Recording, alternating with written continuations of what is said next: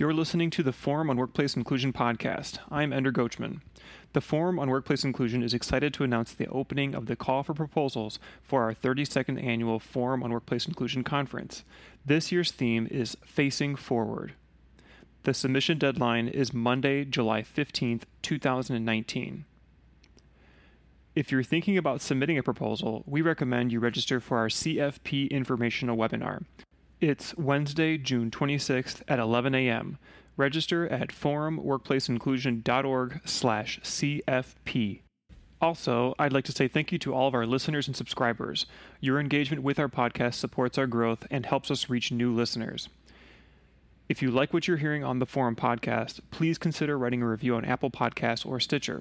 If you've already written a review, thank you, and please consider sharing our podcast with a friend, family member, or a colleague. Word of mouth from our audience is the best way the forum grows, so thank you very much for listening and sharing. Thanks again, and enjoy the show.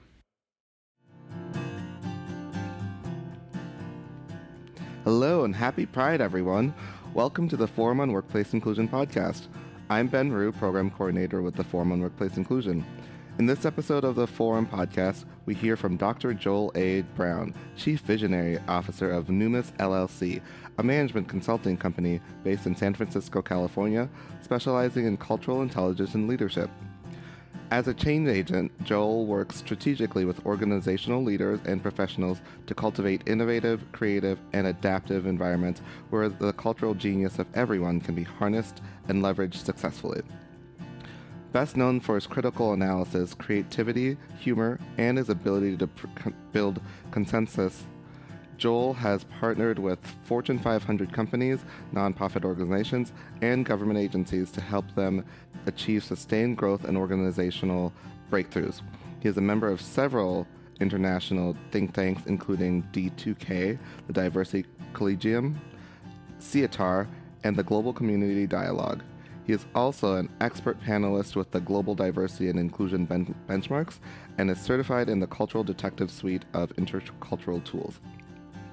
Joel helps companies create inclusive spaces for LGBTQ people, and he has also done critical research on the cultural norms and values of gay men. Now, a little more about today's episode. Despite the legal advances in recent years, LGBTQ people continue to be marginalized within U.S. society. According to various social indicators, LGBTQ people are disproportionately stigmatized and discriminated against due to their cultural identity and cultural sensibilities. Even in 2019, it seems that mainstream and even intercommunal study of queer culture has been fairly one-dimensional or superficial. This begs the question, what exactly does it mean to be LGBTQ, and how can we create a deeper understanding of our experiences? In order to better illuminate the cultural experiences of LGBTQ people, this podcast will examine the topic, what does it mean to be LGBTQ from a cultural perspective? It will focus on current research and hear opinions on who the LGBTQ community is 50 years after Stonewall.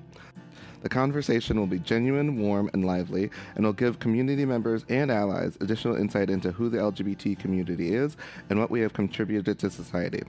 We hope everyone finds this podcast insightful and informative. Thank you very much, and enjoy the show.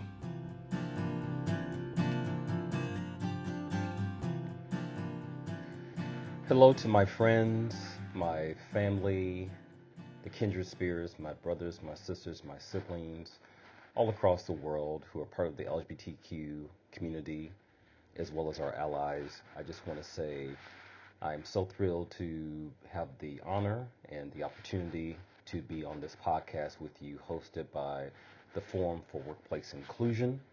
My name is Dr. Joel Brown, and to give you a little bit of an introduction, I am a consultant and a coach and an interculturalist that works across the world on behalf of LGBTQ inclusion. I have a business, a company, a consulting firm entitled Numos. That's a Greek word, P-N-E-U-M-O-S. And we've been in business now for about 15 years. And one of the reasons that I started my firm, quite frankly, was to create the type of environments that I didn't see as an employee, the type of culture that wasn't present for me, especially when I was starting my journey as a professional, and particularly as I was starting that professional as a gay man. So I just want to thank you all for being here with me. Don't think of me as Dr. Joel. Just think of me as kind of your homie, your new friend, a person who you're meeting perhaps walking down the street or while you're on your commute on a train. Because really, this conversation is not just about me, it's about all of us. And so I want to approach it as that. And although this is a podcast, I want you to think of this as a dialogue where we're having a conversation. And this is an opportunity for us just to engage each other and to think about the community, our history, our journey, the culture more critically. So what are we going to talk about today? To me, the question that I have always been curious about, and I think one that's particularly important in this day and age, especially on the 50th anniversary of Stonewall, especially with there being so much movement and so many shifts across the globe in terms of LGBTQ rights. The thing that's really interesting to me is to think about what exactly does it mean to be LGBTQ in this day and age? I remember, let's see here, 24 years ago, wow, 24 years ago, on May 14th, 1995, I came out. And that date and that occasion are emblazoned in my mind. For many of us, I know that's the same reality. And so I remember at the time, but I even remember thinking before I came out, what is this unique journey that I'm on? What does it mean to be LGBTQ?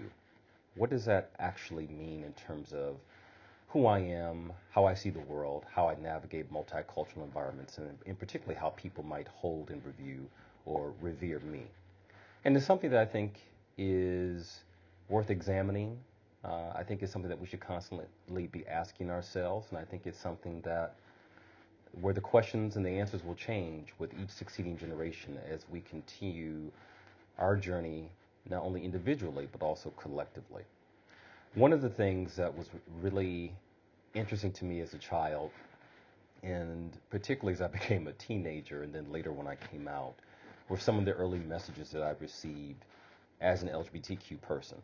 So, for example, I remember my family, which was very progressive. I grew up on the north side of Milwaukee. For those of you who are Midwesterners, kudos to you. For those of you who perhaps live on the coast or live overseas and have never visited Milwaukee, I assure you, we have running water. We had cable TV. We are part of the modern landscape, if you will. Milwaukee is a very diverse city. And I came from a progressive African-American family.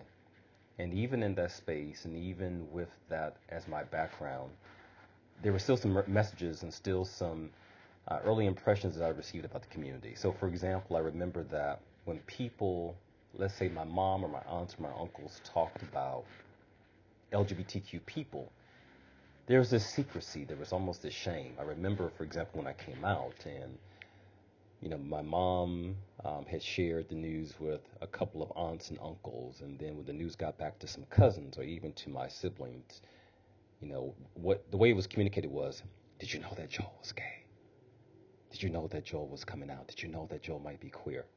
I always just thought that was interesting, that it was, people always just kind of lowered their voice, like they were afraid for the news to escape or for people to find out, or that it was something that was seen as being mysterious or whatnot. And so coming into my own as an LGBTQ person, coming into age, one of the things I thought about, or one of the early messages I received, was that being LGBTQ was seen as something that you shouldn't share. It was seen as something that was private. It was seen as something that didn't have the same cultural significance and value as being African American, as being a United States citizen, as being working class. It was something that carried with it a level of ridicule, a level of, I want to say, shame, and a level of disdain that seemed really interesting to me.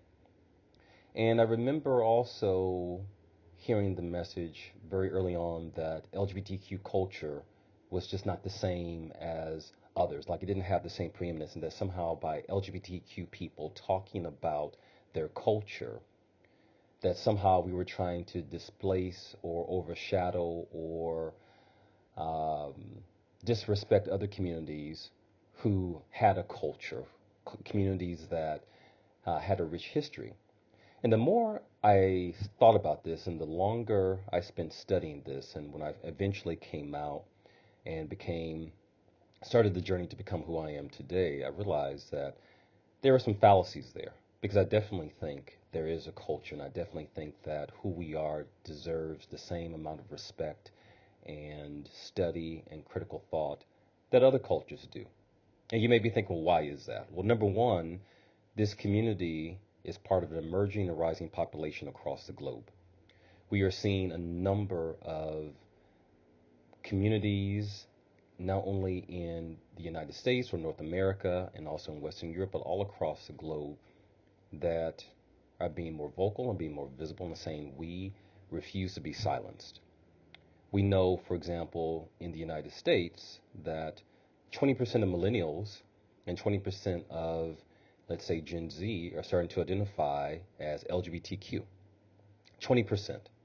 So it's important just to recognize that this is an emerging population and we're not going anywhere. We're still here. We're still going to continue to exist. And so just like we would look at other important trends across the globe, I think this is an important community for us to study because I think this community in particular has important geopolitical and geosocial considerations for the world and for society in the future.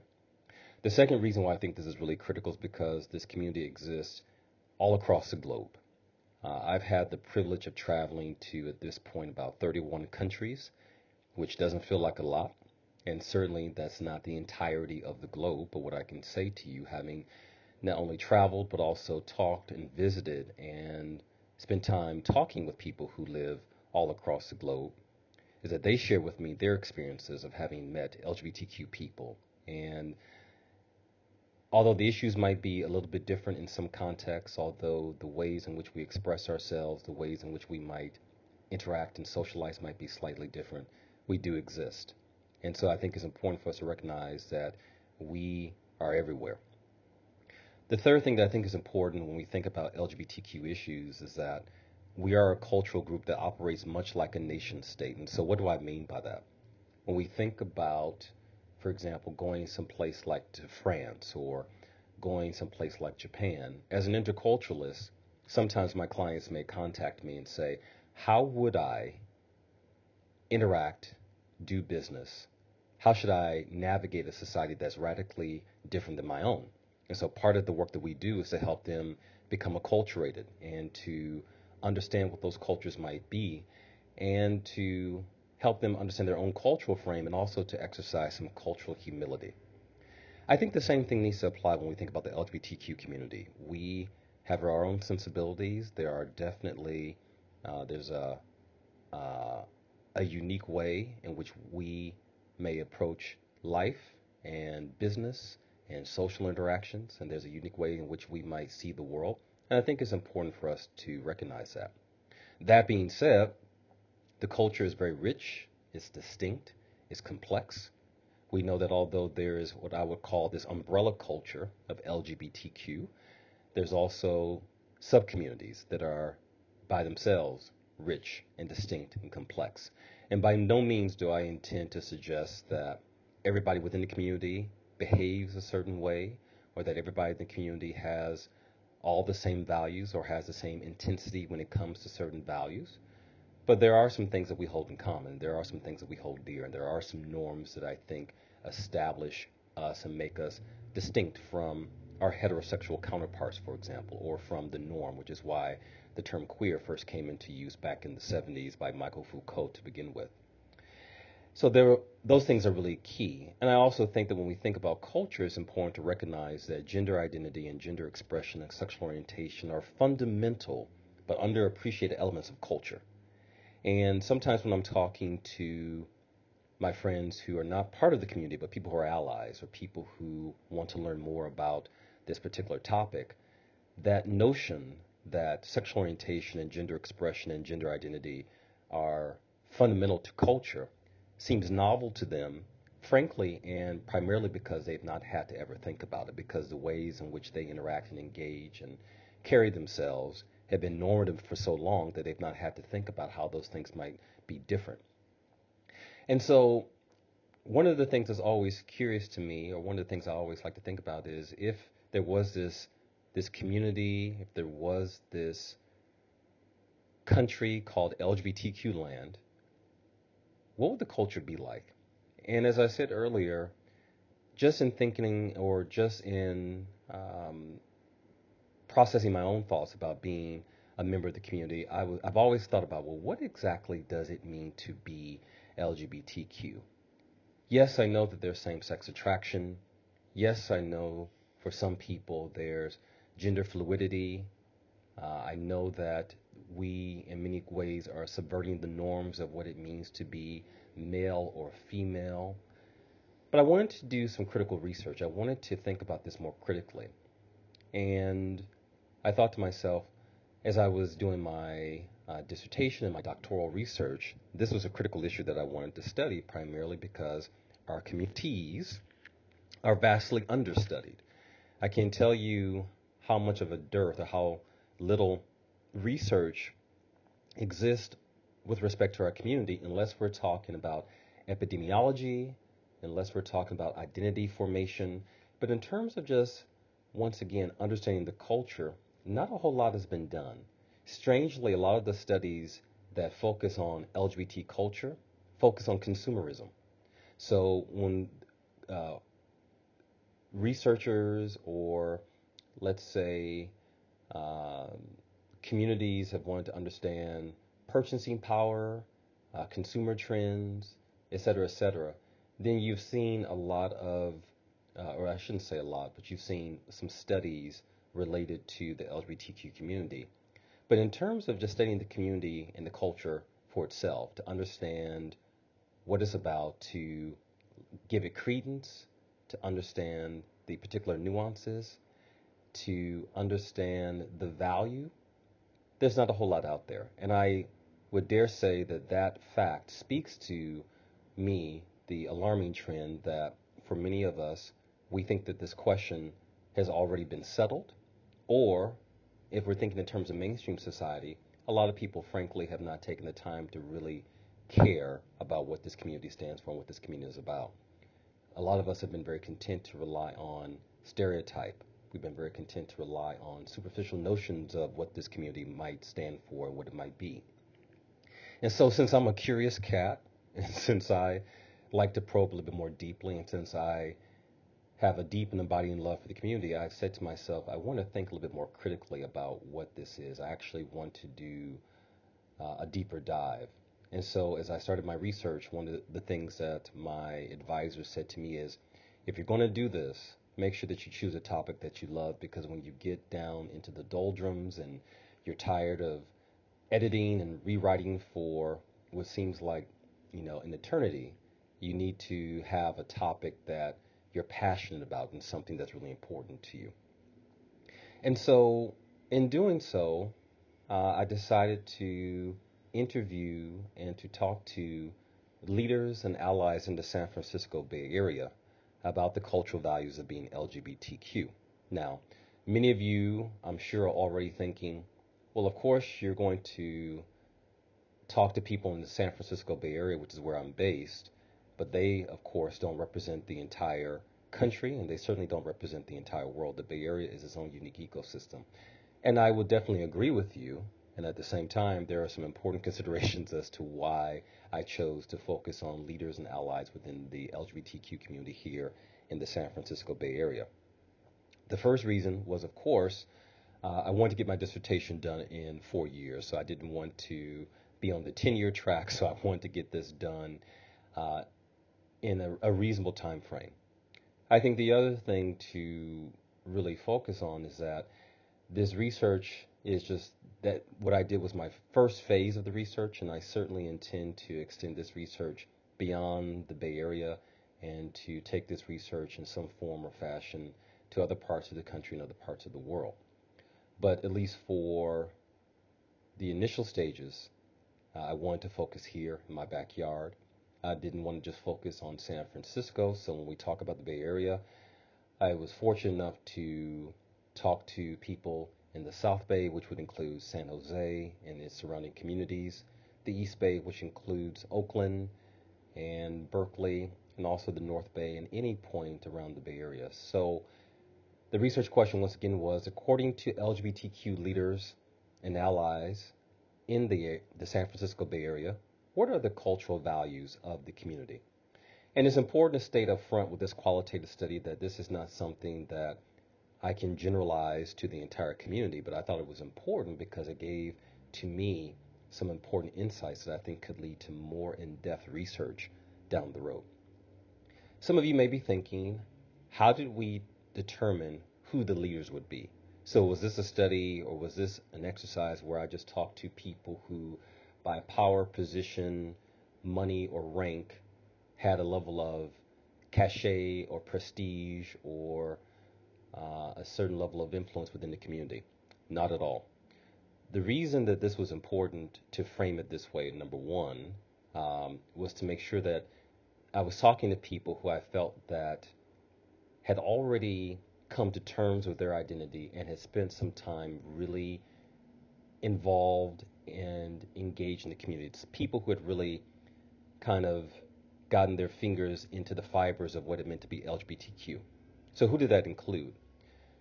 The way that we define leaders for the study was anybody who had volunteered, who had been involved or led or worked with any LGBTQ organization in the entire Bay Area. Didn't matter what their title was, didn't matter what their position was, didn't matter the level of work that they did, as long as they showed some connection to and some interest in the community in a concerted and dedicated way. So, for example, a number of the organizations that the people that we interviewed came from included things such as the Gay Men's Chorus, the Softball League, the Dyke March, people who worked in philanthropic organizations or worked in areas related to health and wellness. We talked to people who were involved in gaming organizations, people who were involved in other social organizations. We talked to people in spiritual and ecclesiastical communities. We talked to people who were involved politically in different organizations, and some who worked on topics or themes such as LGBTQ adoption or same-sex marriage rights or LGBTQ asylum. So we interviewed a number of people, 30, for this particular study. And the people ran the gamut. So we had a very diverse sample. I would say we had 50% of the people we spoke to were persons of color. 5 of the people we interviewed were foreign nationals from Africa and Europe and Latin America and Asia. We also made sure that we were talking to allies because it was important for us to make sure that not only did we get people who were in the community to get that internal view of what the community was like, but we also wanted to speak to people who were closely allied with the community but also had more of an external view. So we also spoke to allies, and within those that ally cohort, there were several women, several men, 2 persons of color to get that external viewpoint. We also had a number of people who identified as same-gender loving. We had some people who identified as two-spirit, and we had people who also identified as queer. And when we say same-gender loving, for those of you who may not be familiar with that language, there are members of the African American community, for example, who rather than using the term gay or queer, the term that they use is same-gender loving. For those of us who may not be familiar with the term two-spirit, two-spirit is a First Nation or indigenous term that refers to people who are queer, but people who also have an indigenous background. And that language comes from the idea that people who were queer had 2 spirits. There was a masculine spirit and there was a female or feminine spirit, and both of those spirits were embodied or contained within one person that oftentimes would be the shamans or be the spiritual leaders or the spiritual advisors within different First Nation communities. That wasn't true for every community, but that was true for a number of communities, not only in the United States, but also in Canada. That was the term that was used as two-spirit. And I am also fortunate to have Native American ancestry, although I did not grow up on a reservation. I don't want to claim or appropriate that culture. But I do know from the studies, and I do know from talking to, my grandparents, that this was also a term that was used to refer to queer people who were indigenous, and that was the nomenclature of the time. So these are the people I spoke to, and the methodology basically included semi-structured interviews. I spoke to 30 different people for 90 minutes each. Some of the interviews went shorter, some of them went longer, but this was a qualitative study. And I asked a number of questions related to LGBTQ culture, LGBTQ icons and iconography, personal experiences, the process and journey of coming out, and also their overall socialization. And when we talk about culture, I think it's also important not to get too nerdy with you all here. I don't want to lose anybody. But I think it's important to understand what we mean by culture. So for the framework that I used here, I referred to or used a model that was developed by Edgar Schein. And what Edgar Schein talked about is that when we look at culture, there's 3 different layers of examining culture. And if you all can just visualize a glacier, this will become, I think, very obvious and much easier for you to understand. What we see above the waterline, what Edgar Schein defined as the observable and the feelable phenomena, the things that are apparent to the naked eye, or the things that we can easily pick up on just by walking through a community or being in society, those are what we call artifacts. Those are the things that are easily discernible, and those are the cultural behaviors that we can observe. The danger, of course, with seeing or examining just at that superficial level is that we can see things without understanding what the underlying value might be. So what do I mean by that? So I can go through a pride parade and I can see people celebrating, and I can see people having a festive time, and I can come to some conclusions. I could say, for example, people in the LGBTQ community like to party. People in the LGBTQ community like to engage and they like to be unbridled with their self-expression. And maybe that's true, but I don't think that really gets us to the deeper value of what sponsors that behavior or what that behavior really speaks to. So then beneath the artifacts, what's above the waterline, are what Edgar Schein called the espoused values, those conscious goals and strategies and principles that are articulated within the community. And so, for example, when I navigate the community, one of the things I hear is equity and equality. We as a community value being treated fairly and having the same rights as other members of the community. So we could say that that is an espoused value. And I'm sure many of you have also heard other things in your respective places or your respective locations too, as to what are some of the espoused values of the community, whether it's around authenticity, whether it's around creativity, whether it's around gender fluidity. There are things and there are norms or espoused values that are put out there that express, well, what does it mean to be a member of this community? But if we go even a step further, beneath the espoused values, or what we think of are the basic values, which are the underlying assumptions. So when we think about justice and we think about equality, what are the underlying assumptions? Well, one of the underlying assumptions is that being who we are, being LGBTQ, is valid. And what does that mean? It means that it is okay to be attracted to someone of the same sex, or it's okay to subvert traditional gender norms and to turn gender on its head and to not subscribe to a gender binary. That's what we mean by looking at basic values.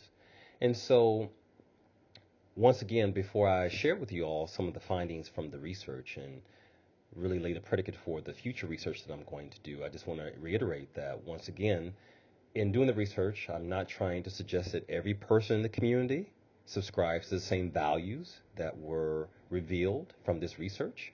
I'm not suggesting that the research that I came up with can be generalized to everybody throughout the world. We do know that cultural values get expressed differently based on personal and cultural sensibilities. So how someone in, let's say, Cameroon might express their certain values related to being LGBTQ will be different than someone in Boston, per se. And everybody has also a different level of what I would call cultural subscription or adherence to different values. So for some of us, we may very much be focused on equity and equality and inclusion, while others of us may be focused more on freedom. Others of us may be more focused on community and nurture. And I would just stress that the research is ongoing. And so if any of you feel so inclined, if any of you are bored and have some cash laying around and want to do something fun for the next 4 years, I would encourage you to maybe enroll in a doctoral program or conduct your own research and add to the meager but growing body of knowledge about LGBTQ values and LGBTQ culture. So what I found in my research was 7 overarching themes, and I want to talk about those. And within each of those, you also will hear some other key ideas or some sub-themes that I think are also relevant to how we look at the community. Number one, the thing that stood out from my research here in the Bay Area was this idea of justice. And when I say justice, this whole idea that there's a concern for fairness and there is a need and a strong desire to address structural inequality in an active and systematic way. So it's not just a matter of posting something on Facebook and saying, hey, did you read this article? Or isn't this really problematic that this is happening? But to really be at the forefront of any social change and making sure that the needs and the lives of LGBTQ people are central to any efforts to bring about greater fairness and equity within society. And in my conversations with a number of the leaders within the community, some of the sub-themes that came up were equity, diversity, and inclusion, and also agency. When we say agency, it means having the power to advocate for oneself, having the intention and the ability to advocate on one's behalf and to bring notice or to bring awareness to the different issues that are faced in our community. That was something that was really, really important. And obviously, as we think about Stormy Delivery and we think about Marsha Johnson, these are the things that they thought about when they started that rebellion with Stonewall some 50 years ago. And it's nice to know that in some pockets of the community, particularly here in the Bay Area, this spirit and this idea of justice are very much alive and well. So that was the first thing that came out in my research. The second thing was this whole idea of authenticity, which I defined as the enthusiastic appreciation for who you are. So once again, I love that definition, so let me say it again. The enthusiastic appreciation for who you are. So how does authenticity manifest itself within the community?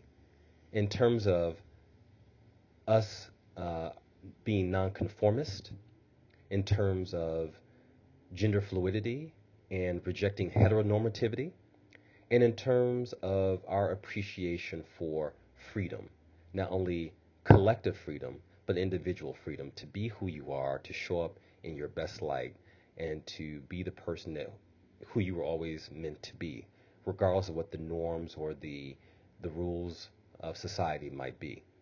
So that would be the second value that was very much salient in the research.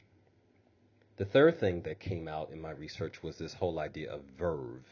Verve spelled V-E-R-V-E. And verve is this idea of just having spirit. It's this idea of having flair. Sometimes in the African American community we call this flavor, but it's the idea of having being irrepressible, but also just having this wonderful enthusiasm for life. That's verve. And In talking about verve, a number of the people I interviewed talked about how verve gets expressed within the community. Obviously, in terms of pride, so what we celebrate each year during this time of year, the flair that many people in our community have, that zest, that enthusiasm for life, um, that extra energy that we bring to the world and to everything that we do, a sense of creativity, and also this idea of self-realization, the idea that we're not here just to live life um, at a basic level or just to accept life in the way that which has been delivered to us, but to really establish ourselves or to live life in a way that feels good for us and to define those boundaries for ourselves. All of those things speak to the verve that I think is so much a part of the community, something that I think we may not even be completely conscious of ourselves, but something that certainly shows up. Now, once again, when we think about this term and this idea of verve, it's going to get expressed differently. And it doesn't mean that verve is going to be something that everybody uh, has the same level of intensity or recognition or preference for, but it's something that's there. And I think it's something that it would be worthy or it would behoove us to study more, because no matter where I've been and no matter where I've gone, I've seen it, but at this point I don't have the data to support that, but to be continued. And it was certainly something that came up in my research here among the leaders I interviewed here in the Bay Area. The fourth value that surfaced during the research was this idea of resilience and grit. We are a tough people, it seems. Nobody can hold us down. And I think, given our history and given all the things that we have encountered through the ages, I think I would be hard pressed to find anybody who would disagree with that assessment that LGBTQ people have resilience and a toughness and a grit. And the way we define that is the ability to not be diminished in the face of adversity. Now, some of you may be thinking, well, don't other communities have that? Of course they do. I like to think that I belong to two other communities, particularly African American community, where grit is very much a foundation of who we are. And I think it's something that's very much a hallmark of what it means to be an underrepresented or marginalized group in the United States. At the same time, the way in which that resilience gets expressed, the circumstances in which that resilience might get expressed are going to be different. So when I think about resilience and grit, I think about the trans people of color who are showing so much grit, or just trans people in general, despite the heightened attacks or the increased number of attacks, and the level of danger that we're seeing over the last 2 years. Hopefully, this is not news to anybody that we're in the face of an epidemic where there's been a number of trans people killed and murdered. I think in 2017 the number was 27 or 28, and then in 2018 the number was 27, and we've already seen a number of trans people being murdered in 2019 here in the United States and also abroad. And despite that, to see people who continue to be who they are, who are unabashed and unafraid to step out into the world and to be who they are, that requires a certain level of resilience that is unique among the community and particularly among the trans community. So when we think about that, once again, the key sub-themes are things such as strength and courage that really give way or really highlight the value of resilience and grit within the community. The fifth value or the fifth category that I would say of cultural values that I discovered in my research relates to sex positivity. And so what does that mean, sex positivity? It means having a healthy and progressive attitude towards sex and sexuality, whether that's in the form of sensuality, flirtation, homoeroticism, sexuality, etc. But just looking at sexuality and saying that this is a positive thing as part of a spiritual experience is something that brought all of us here and it's something that is beautiful, and within the proper context is something that every person should be able to appreciate, and people have a deep relationship to, at least, and I should say some people, because we also know that there are people who are asexual, and we don't want to once again suggest that everybody has a relationship or has the same level of intensity with this topic. At the same time, what I would say to you is that when we think about sex positivity and why it's important, think about what's happening in terms of Me Too. Think about what's happening and has been happening in terms of sexual harassment. I firmly believe that if society and many of our heterosexual and if many of our men in society had a healthier understanding of sexuality, had a healthier understanding of attraction and romance, not to mention, of course, having a more evolved and progressive understanding of gender and gender equity and gender rights, then I think we'd have less of the fewer problems and less of the behavior that we're seeing and that we have witnessed. And I think this is a wonderful thing where LGBTQ people could actually teach people more, the world more about sexuality, not just from a reproductive standpoint, but also helping people to understand sexuality just from a human standpoint as well. To understand that sexuality is something that, for a lot of people, not for everyone once again, but for a lot of people, is a very healthy part of the human experience, and something that is, within a proper context, can be safe and can be healthy and can really help people to connect in a variety of different ways. I think it's also worth saying too that every culture has a relationship and is organized differently around sex. So having grown up in the Midwest, what I can tell you is sexuality there was something that wasn't discussed. It was something that everybody did, but it just wasn't something that was discussed openly. And then you go to other places. So for example, when I've gone down to Brazil, and sexuality is held in a much different way, where people are able to laugh and joke about it. People seem much more comfortable with their bodies. When I go to Western Europe, there's a different relationship with sexuality, where they're not as Victorian, they're more open. People are able to talk more about sex and sensuality in a way that is more frank and frankly much more open than they do in parts of the United States. And so sexuality is something that's central to every culture, or I shouldn't say essential. A there's a normative value around it, and I think we should understand that. And I think any of us who live in modern day society, particularly here in the U.S., can understand how sexuality can come out in very healthy ways and also in very perverted and unhealthy ways. And I think that's one of the challenges for us as a society, is to learn how to really think about sexuality in a more progressive and thoughtful way. So sex positivity was the fifth value. The sixth value that came from my research, the larger category, was perceptiveness. The community has a value for sharp insight, or at least the people I interviewed had a really valued discernment and intuition and the deep ability to understand things around you.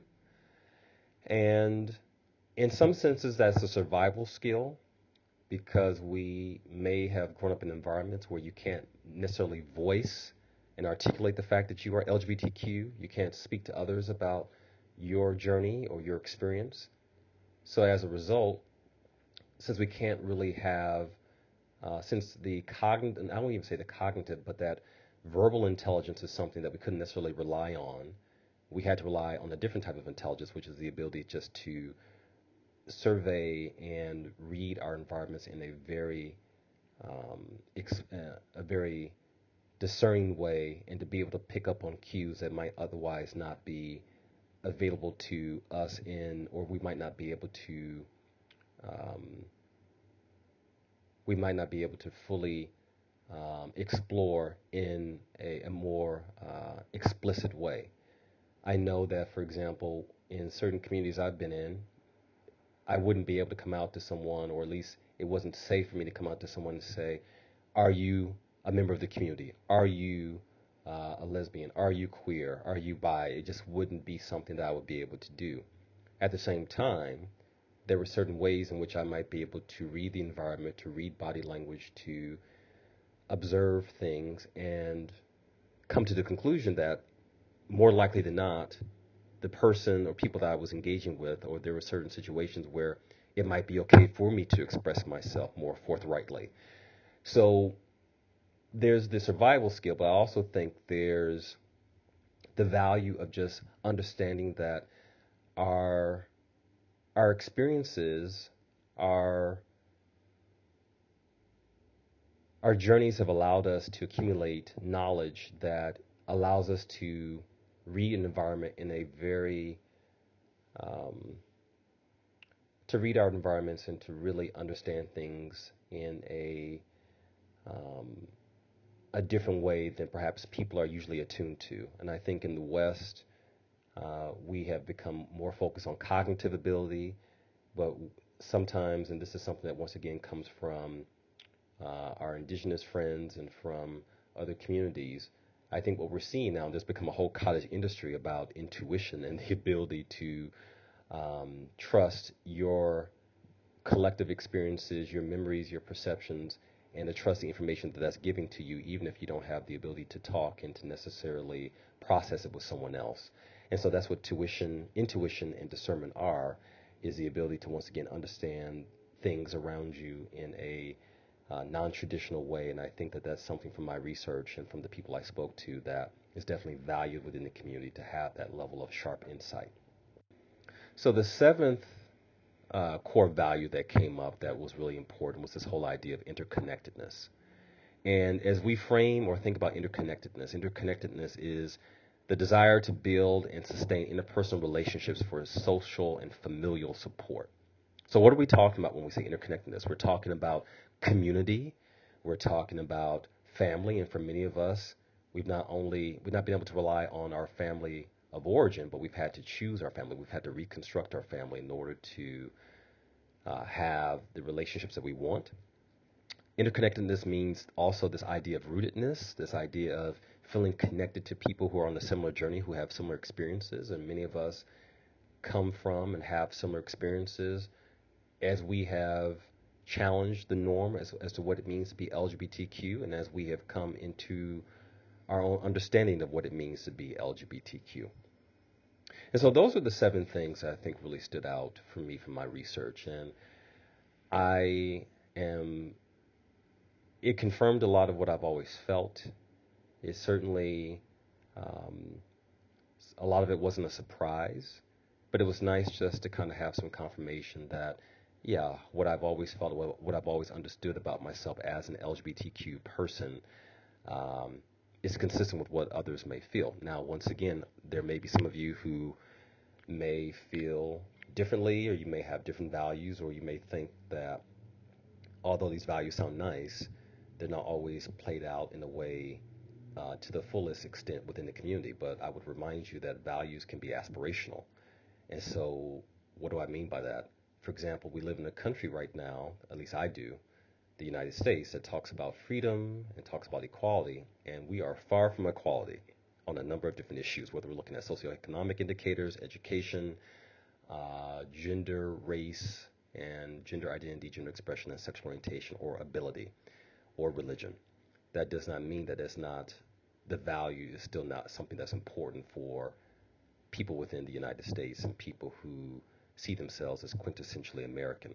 And so I would say to you that even if you find yourself rejecting or questioning whether some of these values are important to the community, in real time, if you don't see these values played out in real life or on a day-to-day basis, doesn't mean that they aren't important. I think that we're still striving and we're still working like any community to become more diverse, more inclusive, to become more just, to become more fair, to be more connected, to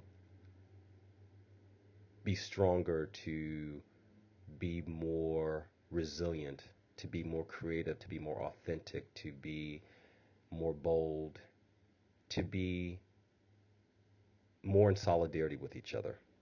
And I think those things will continue. So, with that, one of the things I think is really important is to think about how each of us can continue to process and think about these things from a critical level. And I also think it's important to not only examine who we are within the community, who we are on our own personal journey, but also to think about how we each can continue to foster the type of environment where people can come out, where people can be themselves, where people can engage each other, and we can continue to contribute an environment where this type of dialogue, this type of study and examination can continue well into the future. And so just a couple of things that I would leave you all with before I'm going to end with what I think is hopefully a special send-off. The first thing I think we always have to do, and I would encourage us to do, is just to be aware of the diversity within the community. It still saddens me when I hear that there are people within the community who, for example, have issues with the lesbian community or with the trans community. I certainly am familiar with what happened in London, where there was a women's march and there was some controversy because some of the participants were transphobic. And so I think it's important for us to remember the diversity within the community. I think it's important for us to challenge our own biases and assumptions, to deal with our own racism and sexism and cisgenderism and ableism and classism. I think it's important for us to appreciate intersectionality and the dynamism that's created by our multiple identities. My experience as an LGBTQ person is very much influenced by being African American. It's very much influenced by being a Midwesterner. And that makes it more interesting and rich, and I think it's something for me something that we can share and talk about more. And something that I think we need to be aware that sometimes the ways and the things in which are framed as quintessentially LGBTQ are being done so by a particular segment of the community that may not represent other segments of the community. I think we have to continually go beyond our superficial understanding of what our culture is to look at cultural values, to not be content with people either outside the community or even within the community, to focus on things that, yes, may stand out and may be on the surface, but don't really speak to who we are and what's important to us from a cultural, an ethnographic, or anthropological standpoint. I think it's important for us to deal with our own internalized homophobia, transphobia, etc., to really learn to love ourselves and to see the full beauty of who we are. And I would say to us to always exhibit self-care, to take care of ourselves, because there's a lot that's being thrown at our community every single day. So to the extent that we can take care of ourselves and find those moments to really experience the joy of being LGBTQ. As a consultant who does a lot of work around cultural intelligence, I can tell you sometimes the focus is on, when we look at diversity, the focus is too much on how can we prevent harm as opposed to how we can experience more joy. And I will tell you that as a member of this community, there's a lot of joy in being LGBTQ. And I would actually ask you all to think about that as we conclude this podcast. What's the joy of being LGBTQ? And as you become aware of what that is, share that with other people. Not to diminish the struggle that lies ahead, particularly for those of us in hostile areas, or those of us in parts of the world where LGBTQ people are being persecuted. But just to remember that there's also something wonderful and beautiful and divinely inspired about being a member of this community. And with that, I want to end with a poem, part of a poem that I wrote that speaks to the inner dialogue that I had with myself as I was coming into my own self-realization of being LGBTQ and just being a unique individual. And so as you hear this, I would just ask you to place your hand on your heart and to think about that inner child, that inner person who you nurtured and have cradled and has allowed you to get to the place where you are in life.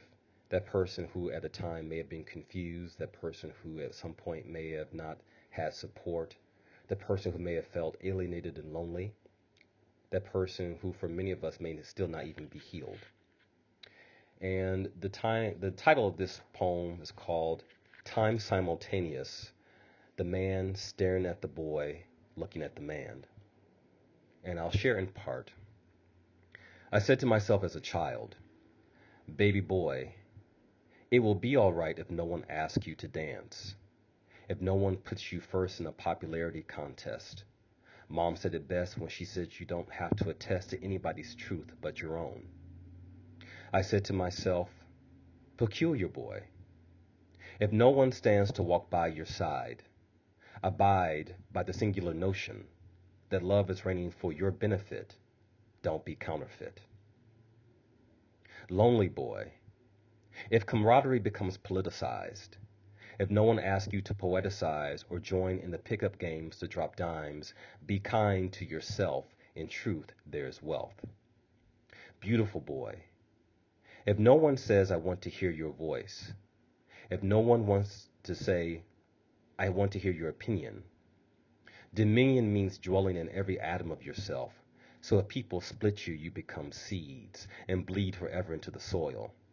The toils of your life will make for great reading, as long as you're not plagiarizing, sacrificing yourself to star in somebody else's fiction. Individuality is conviction. When asked, what is the toughest brand, survey says I am second to none. I have only ridiculously begun to be me. And with that, I want to bid you adieu. My name is Dr. Joel Brown, consultant, and now you also know poet, spoken word poet, and your friend, your brother, your kindred spirit on this journey to ensure that LGBTQ people worldwide are fully liberated and emancipated and seen for who they truly are. If you want to reach out to me, I would encourage you to do so. You can find me on LinkedIn at Joel Anthony Brown. You can also find me on Twitter. My handles are Joel A. Brown 7. You can also find me under the banner of Last Homosexual. Otherwise, you can reach out to me at joel@neumos.com. That's PNEUMOS.com. And I look forward to connecting with you all. I am just amazed and inspired by the work that I know is taking place along a number of different fronts. And I want to thank you all for spending time with me during this podcast. And I look forward to meeting you someplace very soon. And I know that through all the work that we're doing, we will get to the promised land of where we all need to be.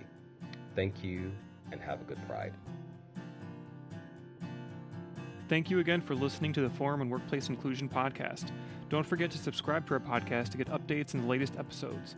Also, tell us what you think by reviewing our podcast. We'd love to hear your feedback. For more information, visit us at forumworkplaceinclusion.org or search Workplace Forum on Facebook, Twitter, and LinkedIn. Thank you very much, and have a great day.